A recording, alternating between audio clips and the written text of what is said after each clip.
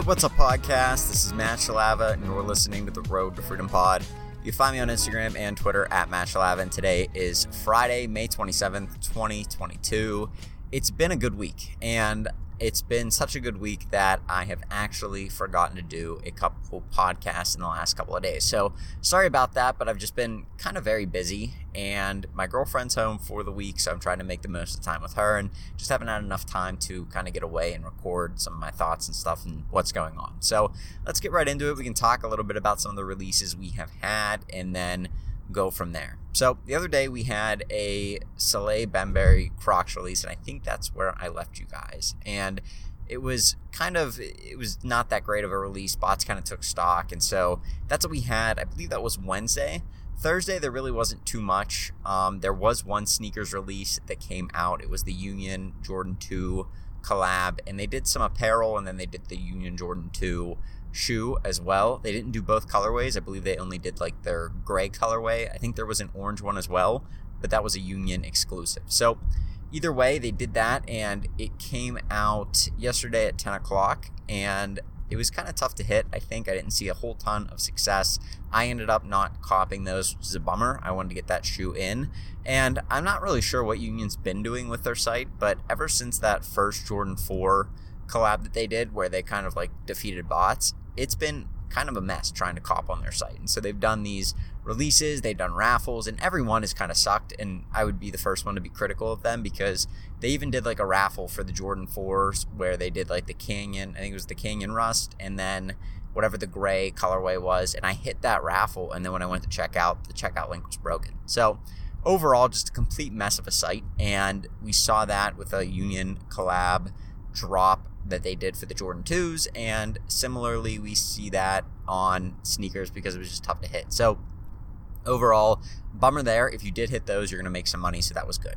Today we also had a pretty big release, so it's kind of weird that we have two big kind of collabs with Nike in 1 week, but they were actually back-to-back. And yesterday was Union, today was Travis Scott. And so they did two Air Trainer 1s and then two Nike Air Max, I think they were Air Max 1s. And just like a decent looking shoe, nothing crazy. They weren't my favorites. The Travis Scott 1 was probably the best Travis Scott that they've done. And then obviously you have the Travis Scott 1 Fragment collab, which was just an insane looking shoe. I mean, really, really clean looking shoe, very simple design, nothing that crazy about it. But one of the better looking Jordan 1s we've had in a while, which I don't know if that's bad on Nike's part or just kind of bad on the part of like most of these designs have just sucked. Like that's kind of bad on Nike because it's not that crazy of a design. Fragment didn't make that special of a Jordan 1. It's a clean looking Jordan 1 in royal blue with a Fragment logo on it.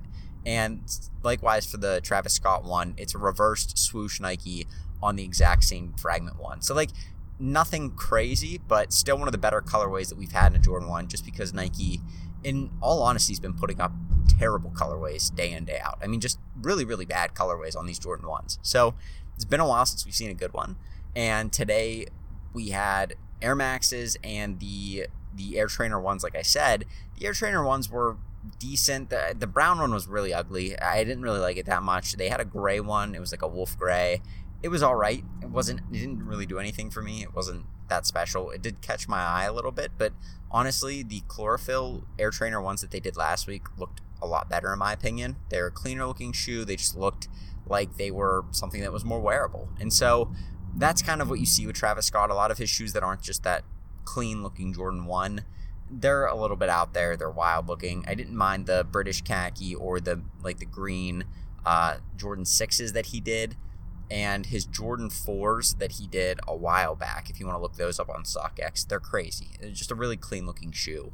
Kind of like they remind me of a colorway of the Mellow M9 or Mellow M10, where they did like this bright blue and black and orange colorway. I'm pretty sure those are the colors on that Jordan 4 that Travis Scott did. So overall, like, he's done some good collabs, but these kind of shoes that aren't the main Jordan staples, these Air Maxes, he did the Air Force 1s, and then he did the Air Trainer 1s. He's done shoes like that.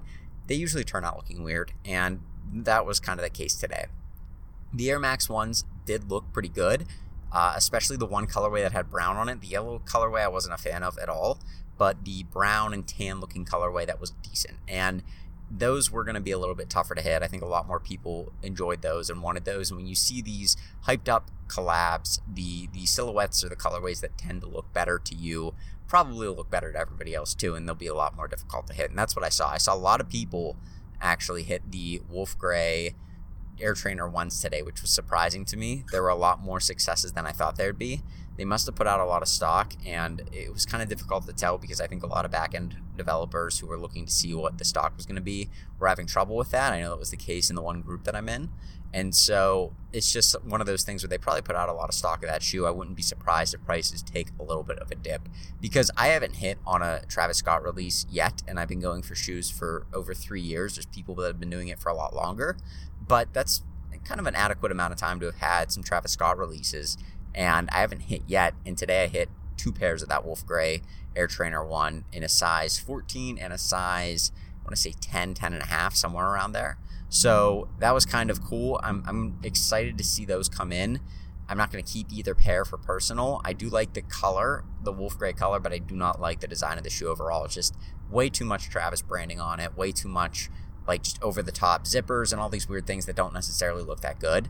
So I'm going to sell both of those, or possibly return them if prices actually dip that bad, which they could. I mean, if it's really that easy to hit a pair of these Air Trainer 1s, and I saw a lot of people saying I didn't hit any and they were in like 5 accounts. I think there's a sweet spot if you have only a set amount of addresses or credit cards that you're going to use. There's a sweet spot, like accounts to cards ratio, so kind of keep that in check. But I don't run all of my Nike accounts every time. Like, I don't enter on all of them, just because some of them repeat addresses and I don't really like to do that often. Some of them repeat credit cards and I don't like to do that often either, because Nike filters that kind of stuff. So it was kind of bizarre to me that I hit 2 today, but that's happened before on hype releases. It's not normal. It's very, very rare, but it wouldn't surprise me if it was much more difficult to see the stock numbers today. That Nike may have actually put out a decent more like amount of stock of some of these shoes that people hit multiples of. So I'm excited to see them come in, but I'm probably kind of going to wait and see what prices do. I'm not going to hold these. I'm done holding shoes for the most part, unless I see a very clear need or reason to hold shoes. But most of them, probably just a quick sell is what I'm going to be doing from here on out, because holding shoes hasn't panned out well for me at all. There's been a handful of shoes that I've held that have done well. Majority of shoes I should have sold. The biggest shoe that I should have sold was the P-Rod, the What the P-Rods Dunks that came out like last year. I think they were going for over $1,000 when I got them, and right now they're somewhere around $600. So should have sold at the high of the sneaker market. Wasn't really thinking that much about it. Wasn't really kind of paying attention to what was going on around me, and just kind of bigger factors at play like the economy and stuff and how that would affect sneakers. But overall, kind of done holding shoes for the most part. So that was today. Not too much outside of those releases that I've seen. There's been some other stuff here and there, but much past that, it was really just those releases were kind of the big things today that I was kind of looking at. Today I also did a little bit of research to look for more replenishables, and that's been a big thing for me. That's kind of what I'm transitioning the majority of my business over to, is an Amazon replenishables business. And I know I've been somewhat critical of having just an Amazon only business before, and I would still kind of say that that's not the safest thing to do. I'm happy that I have an eBay business that if I need to, I can easily just plug into and push out a bunch of product and get a bunch of sales through that. But Amazon does have a unique ability to scale for just the average person with their FBA program and the replenishables model of selling, where you're getting the same products each month until either too many people jump on the product with you and tank out the price, or for some reason you can't get it anymore. Like, that's a lot more sustainable because you can do that month in, month out. You can kind of calculate how many you're going to need.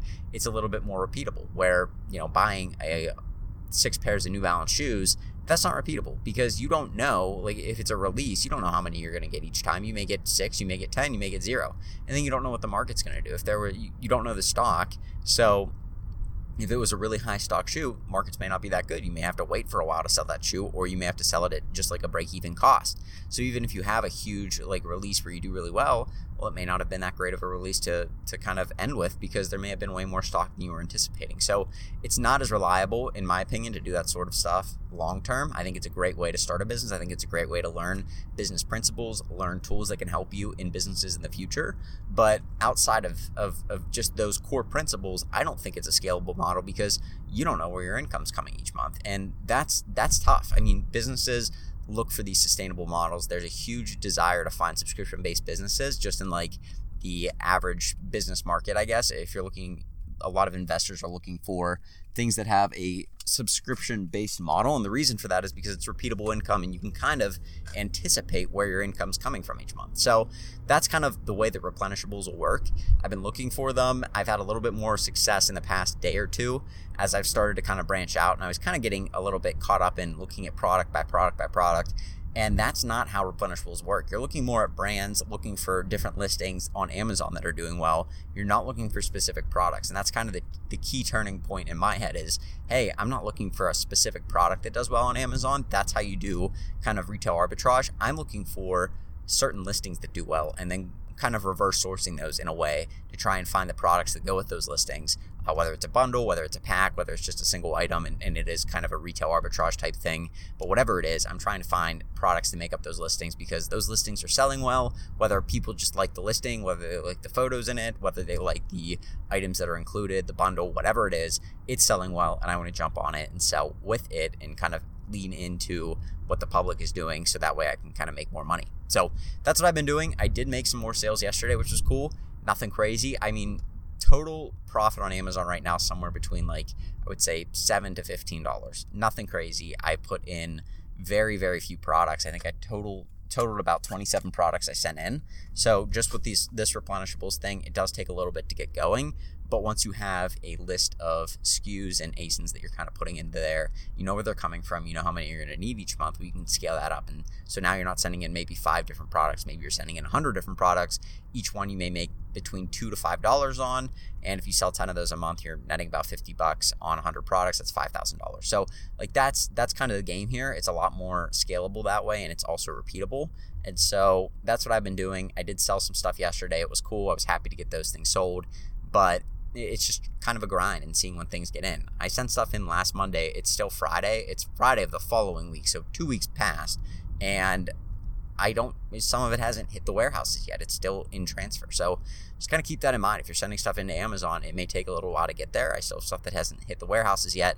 And so that could be part of the reason why my sales haven't been as consistent as I would have liked them to have been, because some of the stuff when it hits the warehouse, it's crazy, but it sells almost instantly. And then some of the stuff when it hits, it sits there. But all of the inventory isn't even in yet. So I'm still kind of playing with that, seeing how long it's going to sit, seeing what I need to do to prices. You need to have a repricer at some point, so I'll probably look into that, looking at getting Inventory Lab and just going through the whole kind of Amazon seller, learning experience of getting different software and working with different things and stuff like that. So anyway, that's what I've been working on. It's been fun. I'm going to keep looking for replenishables today. I am a little bit busy with my girlfriend being home. I'm going to go hang out with her for a little bit because she's got a bunch of stuff she's doing. She came home for a wedding shower type of thing. So I'm just going to keep doing some work and hanging out with her whenever she's available. But today I'm going to be spending some time with her. And then once I get done with that, I'm going to go home and work for the rest of the afternoon/evening and just kind of get stuff done with that. So anyway, with that being said, I'm going to go. You guys have a great rest of your Friday. Have a great weekend.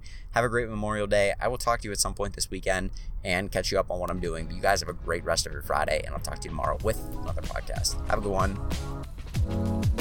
Peace.